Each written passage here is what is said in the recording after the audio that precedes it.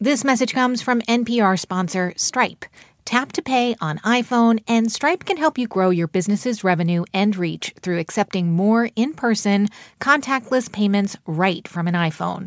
To learn how, visit stripe.com/tapiphone. This is the TED Radio Hour.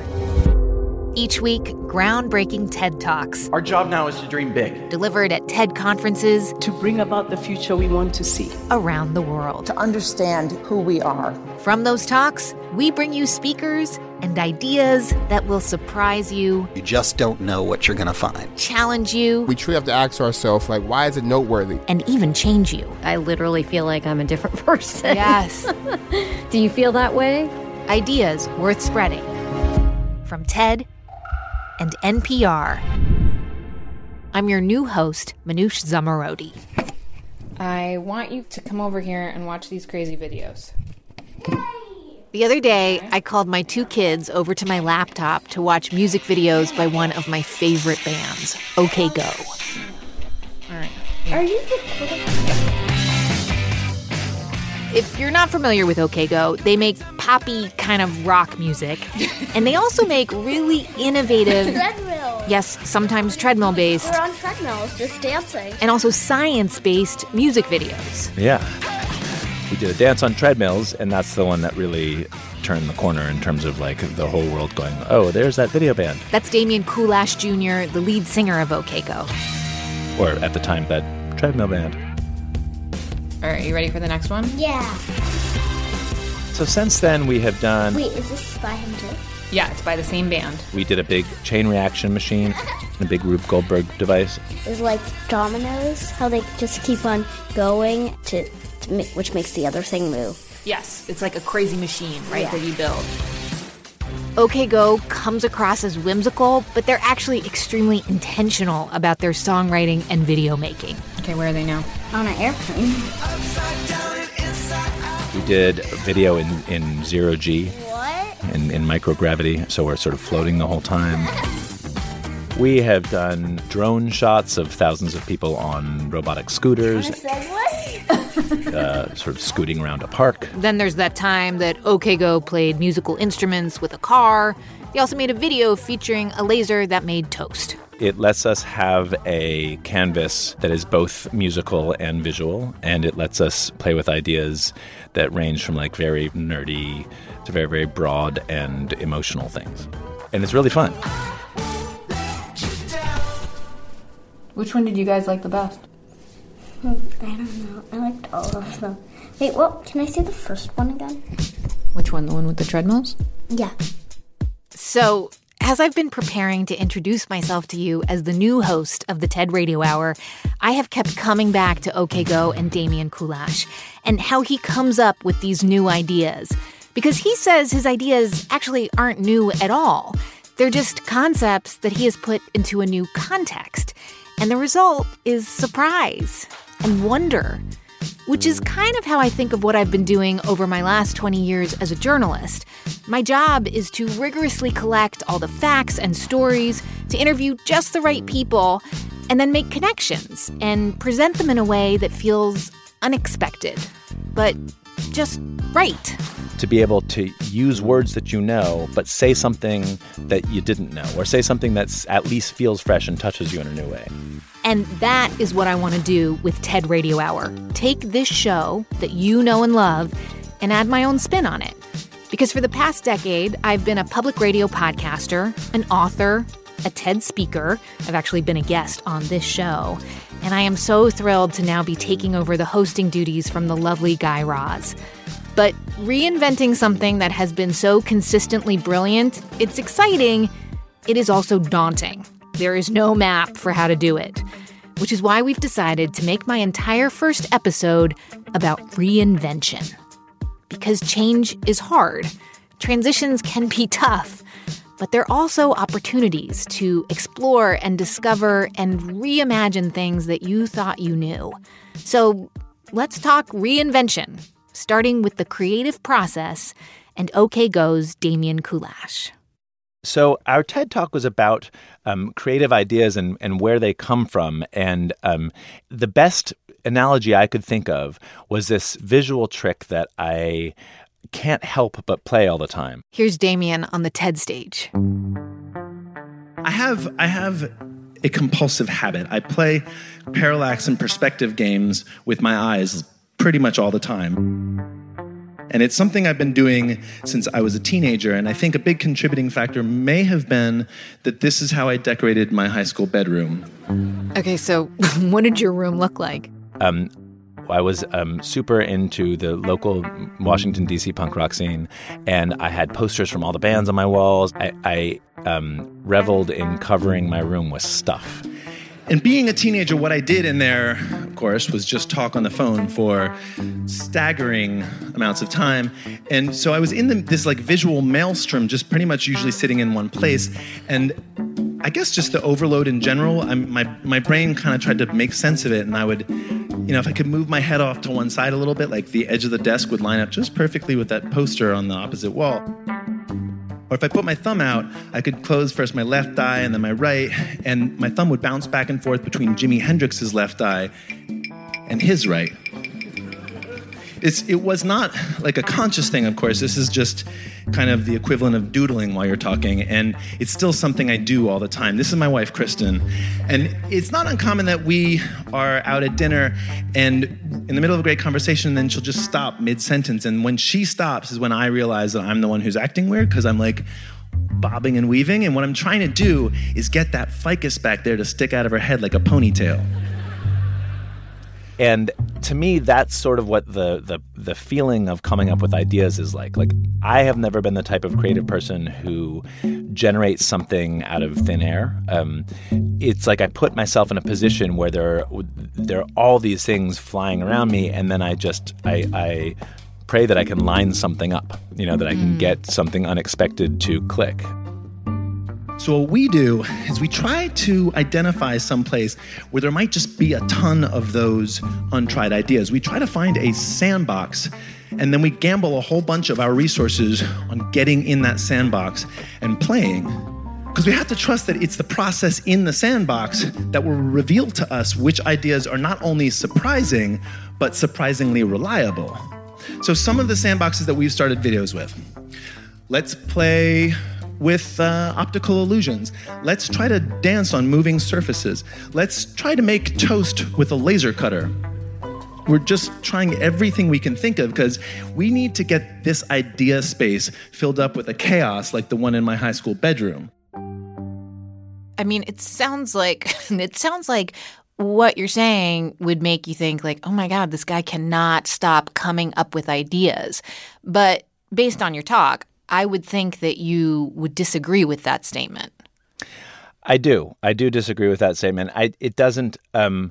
I am happy to let the world continue on with the charade that I invent any of these ideas or that my band does, but it just doesn't feel that way. It really does feel like mining, like you're just digging and digging and digging, and then suddenly there's a giant diamond or stripe of gold and it was just there. Like music, somewhat unlike the video or visual parts of this, will never really succumb to reason, and that is why it's so magical to me. If I add yellow and red together, I know what color I'm going to get out the other side. If you add this chord to that chord, I can tell you what chord will happen, but I can't tell you what emotion will happen. It's scratching an itch so deep in your brain that doesn't have a set of sort of like reasons attached to it. It just is. And my favorite songs ever are the same chords as so many of the songs I hate the most. It's not like you can't break it down that way. It's just there's something about it that touches you that way. And so I think that's why I will probably chase it for the rest of my life, is that it's so magical when you're like you're throwing sounds against the wall and they all just come back as sounds, and then all of a sudden one of them is this huge ball of emotion, and then you have to like try to figure out how do I get a song out of this? It's a wonderful, wonderful feeling. So can you just apply that to one of your songs? Can we talk about One Moment? Yeah, absolutely. Okay, yeah, so it's basically the same process over and over again in sort of like onion skin layers. So the first version is just Tim, our bassist, alone in his little home studio, just playing around with instruments. And, he's just trying out different things, and he stumbles upon this sort of like evocative, melancholy feeling attached to a particular set of chords around a particular beat. It's like there's something about this thing. It's only really 3 chords. We've heard those chords a million times before, but something about doing it with these instruments in this way touches him some way. So he brings that along with, 10 other songs over to my house, and we start the sort of next onion skin layer, which is like, if you have this set of feelings, now can you pull and push and line things up such that you can actually get lyrics attached to this, and a melody attached to this that gives it depth and that doesn't flatten it. And with this one, it became about sort of like that feeling of intensity, right? That feeling of being overwhelmed by both the beauty and sadness of life at the same time. That this life you are leading will end. There's nothing more profound. Somehow that gives it all value. If we were infinite, nothing would matter.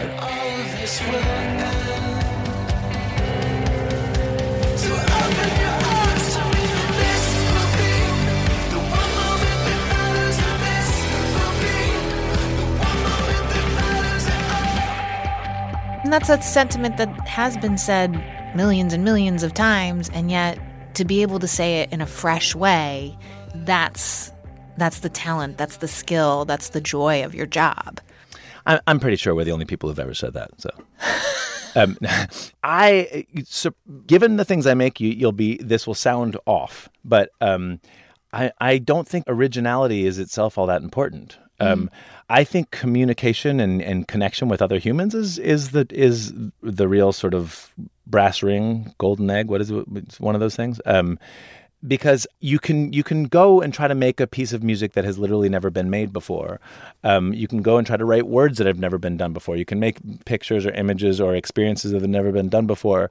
But that's almost definitionally going to put you in a territory of just uncomfortable or arbitrary. Like language is a perfect metaphor for this, or analogy, I guess, because you can't just make sounds. You have to use the same sounds everybody else is using and then make them yours, I'm going to take these words forward and try to play the parallax game with all the segments of TED Radio Hour. You have a perfect sandbox because I really do, right? It's like connecting the dots between those, lining them up so that they're fresh and new and they communicate in a new medium and in a new place.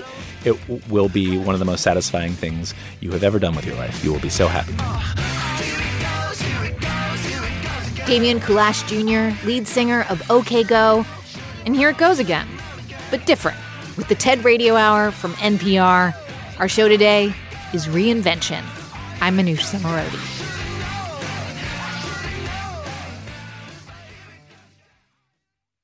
This message comes from NPR sponsor Discover. Here's a familiar situation. You have a question about your credit card. You call the number for help and can't get a hold of anyone. If only you had a Discover card. With 24/7 U.S.-based live customer service from Discover, everyone has the option to talk to a real person anytime, day or night. Yep, you heard that right. A real person. Get the customer service you deserve with Discover. Limitations apply. See terms at discover.com/creditcard.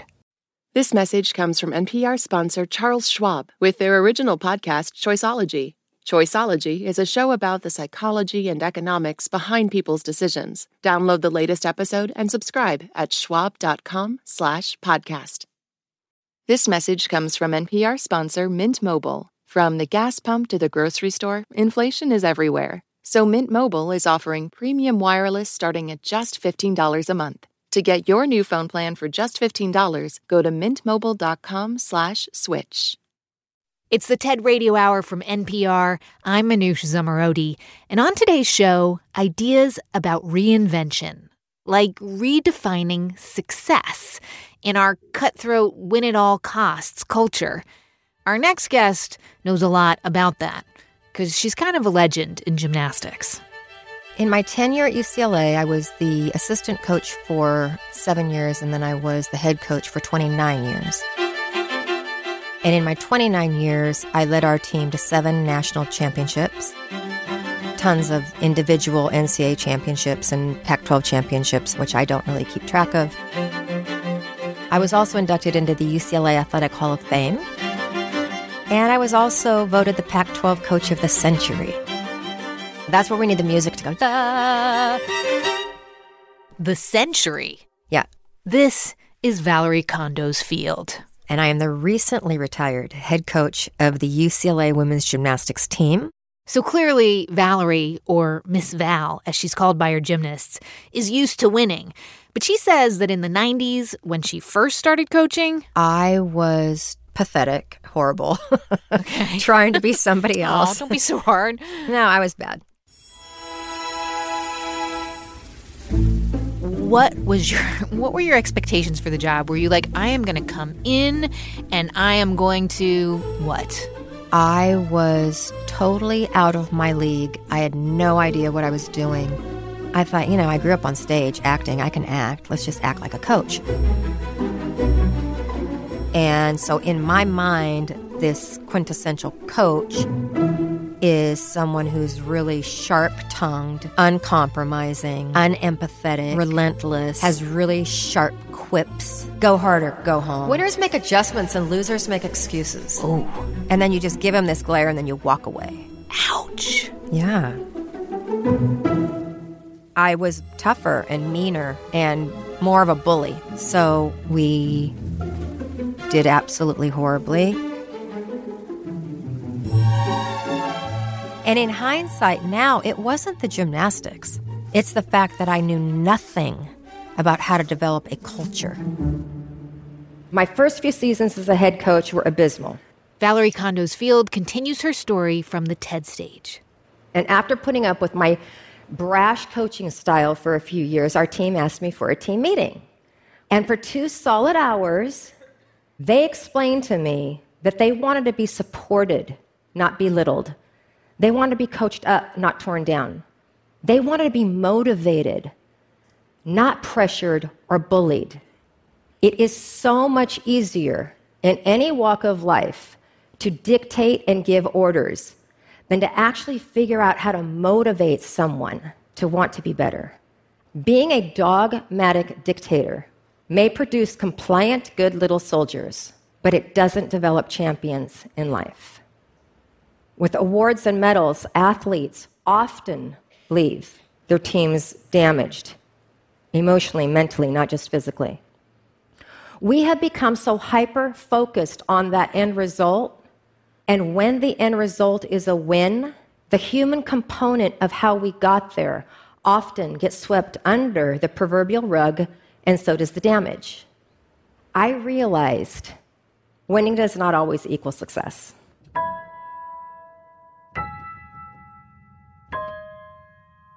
It sounds like that moment of having your team call you out had a big impact on you. Like, you made a big flip. Huge flip. Athletics is such a great metaphor for life because you're going to fall down more times than you succeed. And it's not how many times you fall down, it's how you're going to get yourself up. In that moment, I had a choice, and I chose to change. I remember thinking, we can train champions at the highest level without compromising the human spirit. And I knew at that moment I was going to develop champions in life through the sport of gymnastics. So you have this, essentially an epiphany in a day, but then you got to wake up the next morning and put this all into action. What did you do?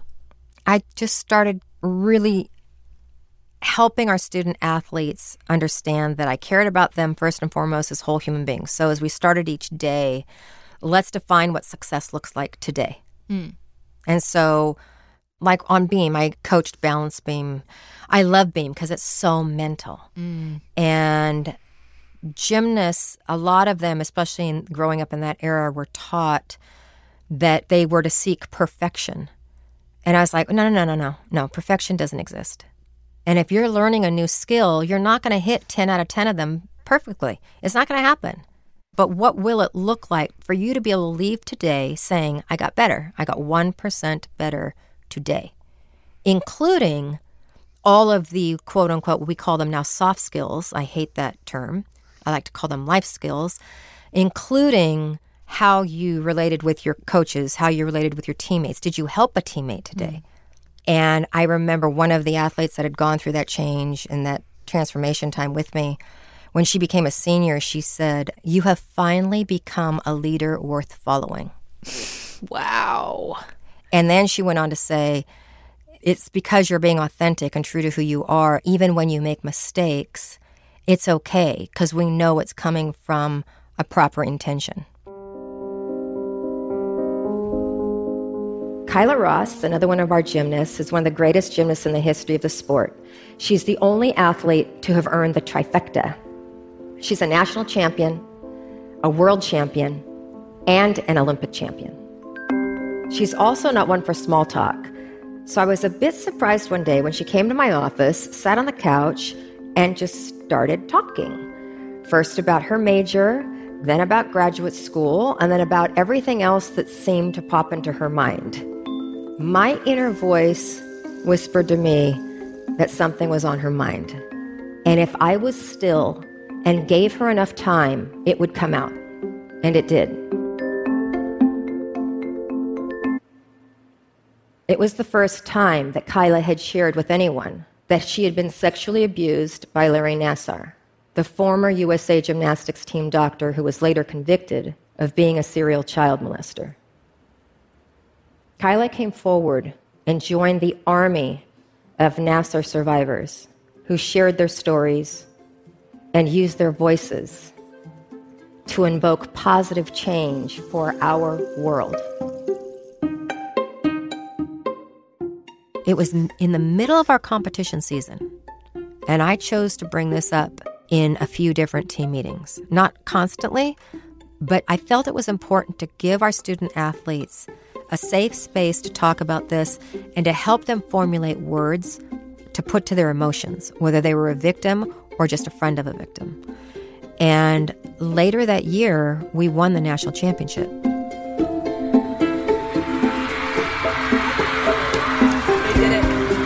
UCLA has won the national championship. Unbelievable. Getting emotional watching this, knowing what these girls have been through. You work so hard for this. You dream about this day. You dream about this moment to be able to come out here. Kyla came up to me and said, Miss Val, one reason we won was because you addressed the elephant in the room, the scandal. And she said, in doing so, it liberated all of my memories and the truth. And she said, I literally felt myself walk taller as the season went on. Wow. And when I walked onto that championship floor, I felt invincible simply because I had been heard. And you'll tell by the crowd! Oh my gosh! It's a 10! She's got the Grand Slam! A 10 on every event! When I talk about developing a champion in life through sport, gymnastics is what gave all of those women the confidence and the poise to look their sexual abuser in the eye and tell their story without losing their cool. Do you think that if you had not changed your coaching style, that Kyla would have come to you and told you about her experience with Larry Nassar? No, there's no way, because they had zero trust in me at that point. And in order to really have a relationship with someone, you have got to build trust. And it takes a long time. But it's so important. I mean, it does feel like we're at this moment when it comes to listening to women and girls. And that listening is starting in some ways, it's not just in gymnastics. It's in other sports. It's in Hollywood. It's in politics. But so much of what you're also talking about is reinventing the overall culture of what success even means. How do we begin to do that? It starts in the home with the parents. It starts when your child is young. It starts when your child has a teacher or a coach that is bullish and that you allow it to happen because you want your child to get the edge, to get onto that team or to get that scholarship to a D1 school. Right. If you want to help your child develop into a whole human being, into a champion in life, you're not going to just care about the end result. You're going to care about the process and the experience. And you'll ask different questions then. So when your child gets in the car, instead of saying, did you win? You'll say, what'd you learn today? You'll say, did you help a teammate out? And my favorite question is, did you figure out how to have fun at working really, really hard at something? And then the key is to be quiet and listen to their response. So making sure that you get to know your child and realizing what makes each of them tick and unique and beautiful and brilliant and defining success for them. So if I've got a young daughter and she's in gymnastics and I'm helping her redefine success and she's not gifted as a gymnast, but she loves the sport, let's define it. Let's look at all the different avenues that she can be in this wonderful sport of gymnastics that's not along the national team training path. What are the other paths? What are the other options for her? And let's define success that way.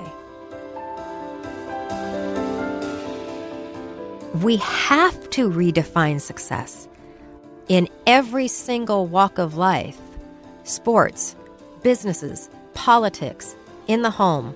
And we have to keep believing that you can achieve greatness without being bullish, without throwing other people under the bus, without compromising the human spirit.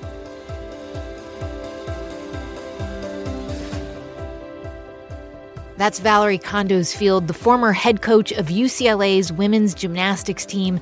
You can see her full talk at TED.com.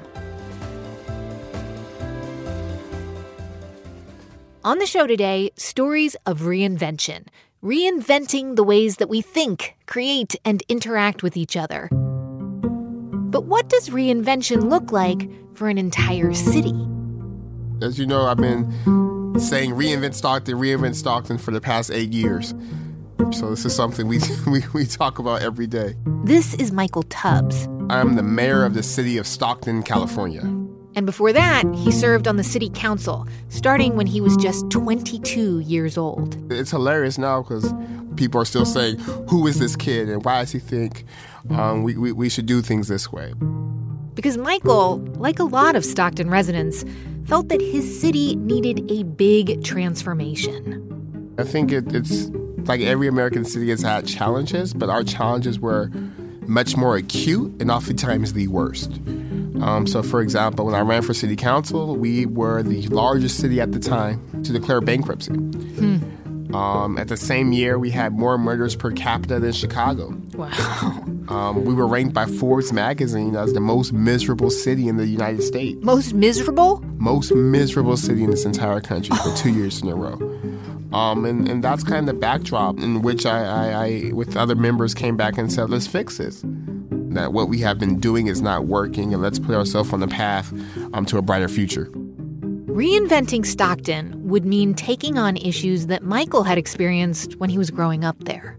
So many of the discussions around my dinner table were really around sort of bread and butter issues. How are we going to pay the light bill next week? Do we need to borrow money from someone? What are we going to eat tomorrow? How was work, et cetera? And that's because my mom, she had me when she was a teenager. And my father's still incarcerated and has been incarcerated for most of the last 29 years. So growing up, a lot of the issues that I care about and that I'm passionate about were things I lived first. So when we talk about poverty, when we talk about the school-to-prison pipeline and being kicked out of class for things like willful defiance, that was my elementary and high school career. But luckily for me, my mom, my aunts, and my grandmother formed what I call a triple wall of mothers. And they did everything in their power to make sure I was affirmed.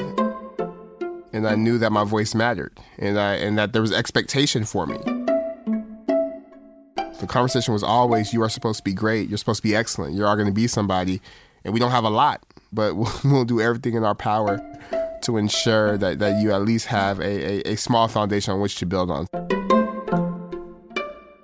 And it was that support system that gave Michael the confidence to study hard, which got him into Stanford and an internship at the White House. And he thought he was on the right track, the perfect track. I just felt like I had turned a corner and that something was changing and that life was just going to be optimism and rainbows.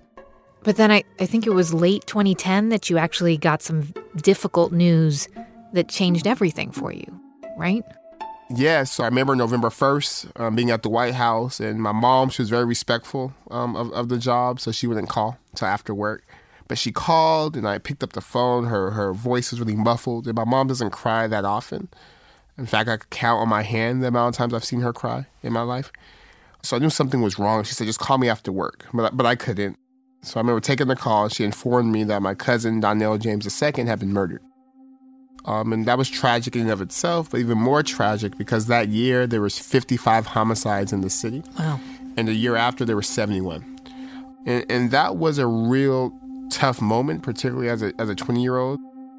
And then I remember being very angry, being really upset, and almost having a feelings of nihilism creep up in terms of how futile everything was. And it was in the midst of that pain and that grief that a thought came that maybe all the individual success and kind of the opportunities and the rooms I was able to walk into, given from the unlikely place in which we started, that maybe it wasn't just for me to be successful. That maybe, as a spiritual person, that maybe there was a bigger plan for all this, and maybe it was to kind of put that pain to purpose. So the next year, after still doing a lot of soul searching and thinking, I decided that I would run for city council. It's a big decision. Yeah, a huge decision. How did people respond to that? Like, did they think, like, who is this kid? Or was it like people were like, oh, finally someone who gets what we, the citizens, actually need? Well, absolutely both. But at first, a lot of people thought it was a joke. I was still a student at the time. I was commuting from home to Stanford every day. I was getting my master's and bachelor's at the same time and campaigning full time. But I was just driven by so much kind of passion and a sense that this is what I'm supposed to be doing, even if I can't guarantee the outcome. So in 2012, Michael became one of the youngest city council members in the country. And then 4 years later, Michael Tubbs wins Stockton's mayoral race in a landslide, and the 26-year-old becomes one of the youngest mayors in the country. People were watching. He elected Michael Tubbs as his first African-American mayor. How would this young mayor take on all of Stockton's problems? His hometown is struggling with one of the highest crime and unemployment rates in the state. Is taking a bold approach to address these problems. We'll find out in just a minute. On the show today, ideas about reinvention. I'm Manoush Zomorodi, and you're listening to the TED Radio Hour from NPR.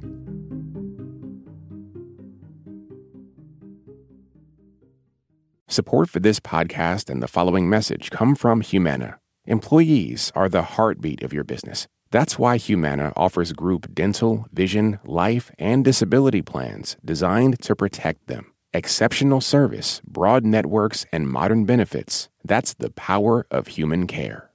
This message comes from NPR sponsor Vuori, a new perspective on performance apparel. Clothing designed with premium fabrics, built to move in, styled for life. For 20% off your first purchase, go to vuori.com/NPR.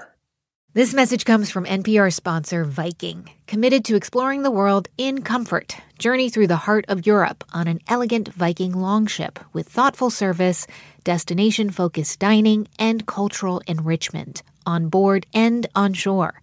And every Viking voyage is all-inclusive, with no children and no casinos.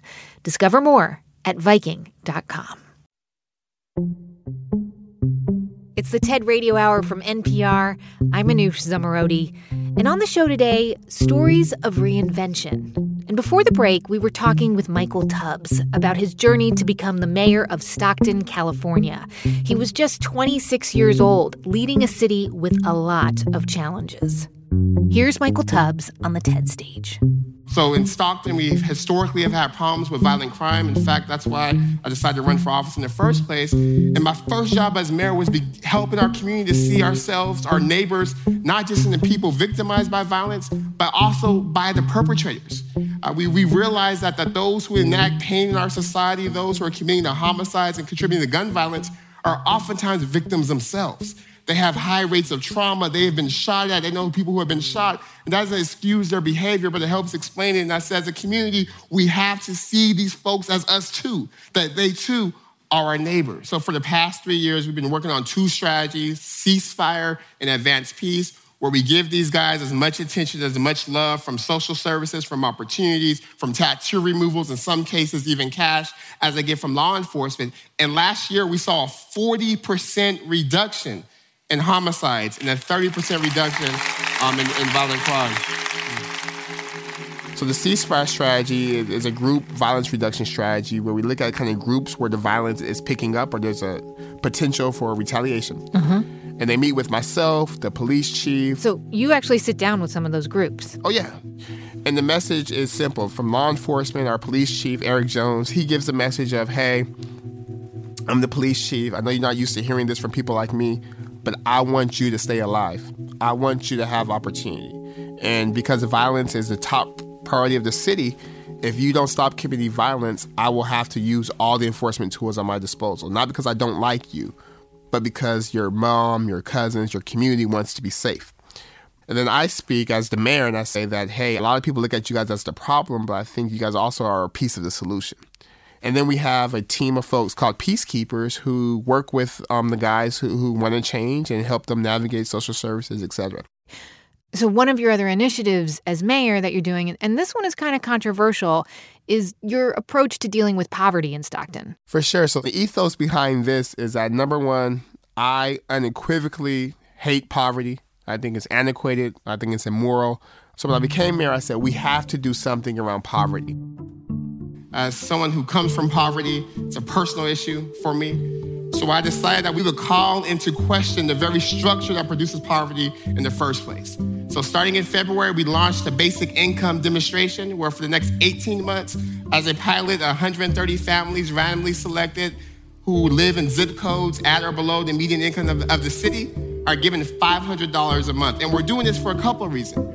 We're doing it because we realize that something is structurally wrong in America when 1 in 2 Americans can't afford one $400 emergency. We're doing it because we realize something is structurally wrong when people are working 2 and 3 jobs, doing all the jobs no one in here wants to do and can't pay for necessities like rent, like healthcare, like childcare. And in the past 9 months, we've heard incredible stories. There's a gentleman by the name of Tomas who told me that the $500 was enough for him to go to an interview. And I was like, where are you interviewing? LA? Like, are you traveling? And he said, no, Mayor, I work an hourly job. So if I ever took time off from my hourly job to interview for a better job, I would forfeit the money for the day because I don't get paid time off. Right? Yeah. And he said $500 a month was enough for him to bet on himself. And he ended up getting the job. So now he works less hours, makes more money, has benefits, and is able to spend more time with his kids. So you are working so hard to reinvent your city, and you've really reinvented yourself and what anyone thought a poor kid from Stockton was capable of. But you close your talk with this term, exceptionalism, that people might say, look at this guy. He grew up in poverty. His father's in jail, and he's the mayor of a big American city. Anyone can do it. But you don't think that's the case, do you? Absolutely. And I abhor exceptionalism for a couple of reasons. Number one, agency is definitely real. And I think I approve that structures aren't destiny, that despite all these things, people can make it. But I think the argument is that it's so noteworthy, it gets so much attention because it's so rare. And that we truly have to ask ourselves, like, well, why is this so rare? Why is it noteworthy? If talent and intellect are universal, why is it we're shocked that a kid from South Stockton could go to Stanford and be mayor? And why is there only one? So one of my favorite poems is a poem from the rapper Tupac Shakur. And it's about a rose that grew from concrete. Just like if you try to plant something in the concrete, you know what I mean? If it grows. And I think for too often we get excited about a rose growing from concrete. You're going to be like, damn, a rose grew from the concrete. And I just want to see us redirect the energy to really answering the question, why should roses have to grow from concrete in the first place? So yes, we may plant 1 million seeds and 1 rose may grow from concrete, but we're missing out on so much because 999,000 other seeds didn't grow, not because they were bad seeds, but because the damn seeds weren't supposed to grow from concrete anyway. And I view kind of my role the same way, to really kind of use my story to highlight kind of what is possible. But also say, well, how many Michael Tubbses are there right now in communities across this country? With parents who are incarcerated, with mothers who have them young, who are driven, who are smart. And how are we less than what we could be because we don't give all our kids the same opportunity to reach their potential? That's Michael Tubbs. He is the mayor of Stockton, California, and you can hear his full talk at TED.com. On the show today, Reinvention. I think that for most people today, and certainly the vast majority of young people, capitalism has not worked for them. It hasn't. Like, they're not better off than their parents. They're living at home, saddled with $200,000 worth of college debt and facing the prospect of climate oblivion. And for those people, my sense is they're desperate for a new set of ideas. So, do you still think of yourself as a capitalist then? Yes, and here's why. Markets are the greatest social technology ever invented for solving human problems. This is Nick Hanauer. Now, the way in which you organize those markets, which is what we're presently calling capitalism, well, there's as many flavors of that as pie. And in the same way that dirt pie tastes terrible and cherry pie tastes great, you can have a great institutional arrangement of markets or a terrible one. Nick is a billionaire entrepreneur. He was the first investor in Amazon. He's since cashed out. Yeah, and that worked out super, super well, obviously. But over the last 20 years, Nick has come to question the very system that worked out so well for him. That's not a capitalist democracy anymore. That's some sort of feudal autocracy. And so I had this freak out and recognized that if we didn't fix this as a country, that it would collapse. The government is working better and better for the billionaires. These ideas are definitely not new. And worse for everyone else. You've probably heard candidates talk like this on the U.S. presidential campaign trail. We will not give tax breaks to billionaires. But Nick's part of a small club of billionaires who want to be taxed more, to pay workers more, to reinvent capitalism. So, how do we reinvent capitalism? So, to reinvent capitalism, you have to reinvent the meaning system within which it sits. You have to rip economics down to the studs. Nick Hanauer explains from the TED stage. Rich capitalists like me have never been richer. How do we do it? How do we manage to grab an ever-increasing share of the economic pie every year? It all comes down to just one thing: economics. Today's growing crises of rising inequality and growing political instability are the direct result of decades of bad economic theory. Neoliberal economic assumption is that the price of something is always equal to its value, which basically means that if you earn $50,000 a year and I earn $50 million a year, that's because I produce 1,000 times as much value as you. But please, take it from somebody who's run dozens of businesses. This is nonsense. People are not paid what they are worth. They are paid what they have the power to negotiate. And wages falling share of GDP is not because workers have become less productive, but because employers have become more powerful. By pretending that the giant imbalance in power between capital and labor doesn't exist, neoliberal economic theory became essentially a protection racket for the rich. Can we just talk about why there is this huge wage gap? Okay, to answer your question, we have to get a tiny bit wonky. Let's do it. Okay, so the mid-20th century was dominated by a set of ideas that all the policymakers relied on to describe what the economy was and how it worked and what we should do to make it better.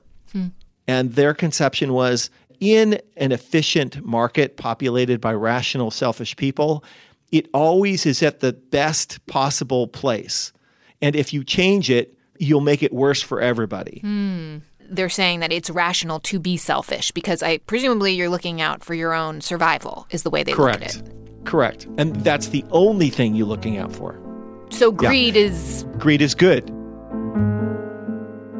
Under this economic logic, greed is good.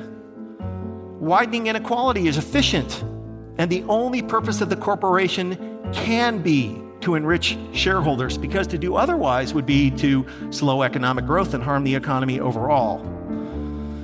And it is this gospel of selfishness which forms the ideological cornerstone of neoliberal economics, a way of thinking which has enabled me and my rich buddies in the top 1% to grab virtually all of the benefits of growth over the last 40 years. But the economics that made me so rich, it's backwards. In fact, a growing number of academics and practitioners have concluded that neoliberal economic theory is dangerously wrong. I mean, that theory really reminds me of the 80s and trickle-down economics. That's right, trickle-down economics. When the rich get richer, that's good for society. And it was enshrined in all kinds of laws, like the fact that if the minimum wage had tracked productivity, instead of being $7.25 today, it would be more like $24, right? Why did we suppress it? Because the framework that we live with was built by and for mostly rich white men to benefit rich white men. So I have to ask, as a rich white man, when you started poking holes in some of these theories and speaking out about it, that certainly must have surprised, shocked, maybe dismayed some of those other rich white men? Oh, yeah. Not a great way to win a popularity contest. Definitely not. What would they say to you? You know, in the beginning, it made people super, super angry, even my close friends, because I think that people didn't understand at all how bad inequality had become. And so, did you ever have this conversation with your buddy Jeff Bezos? Only loosely. Jeff Bezos is a radical libertarian who is as neoliberal as they come and who desperately wants to believe that the $100 billion of wealth that he has, he deserves. So, yeah, we're definitely not aligned on these issues. So as part of your strategies to reinvent how our economy works, you have been an advocate of raising the minimum wage. Yep. You've also been advocating for the rich, like yourself, to be taxed at a much higher rate than what it is now. I mean, it's probably less than you pay. Well, because most of my income is in capital gains, which is taxed at a much lower rate than ordinary income. For the first time really in American history, first time in 100 years, billionaires paid less tax on their income than, median workers. And so if you want to have a functioning society, you have to fix that and appropriately tax both wealth and income and capital. So how much in taxes do you think you should pay?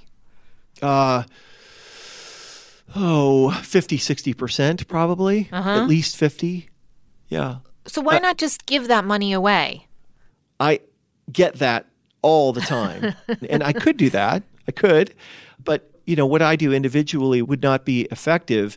So I spend my money on minimum wage campaigns. And my team just pushed through in the state of Washington the highest overtime threshold in the nation when fully enacted. Basically, anyone who makes less than $100,000 a year will get paid time and a half for working more than 40 hours a week.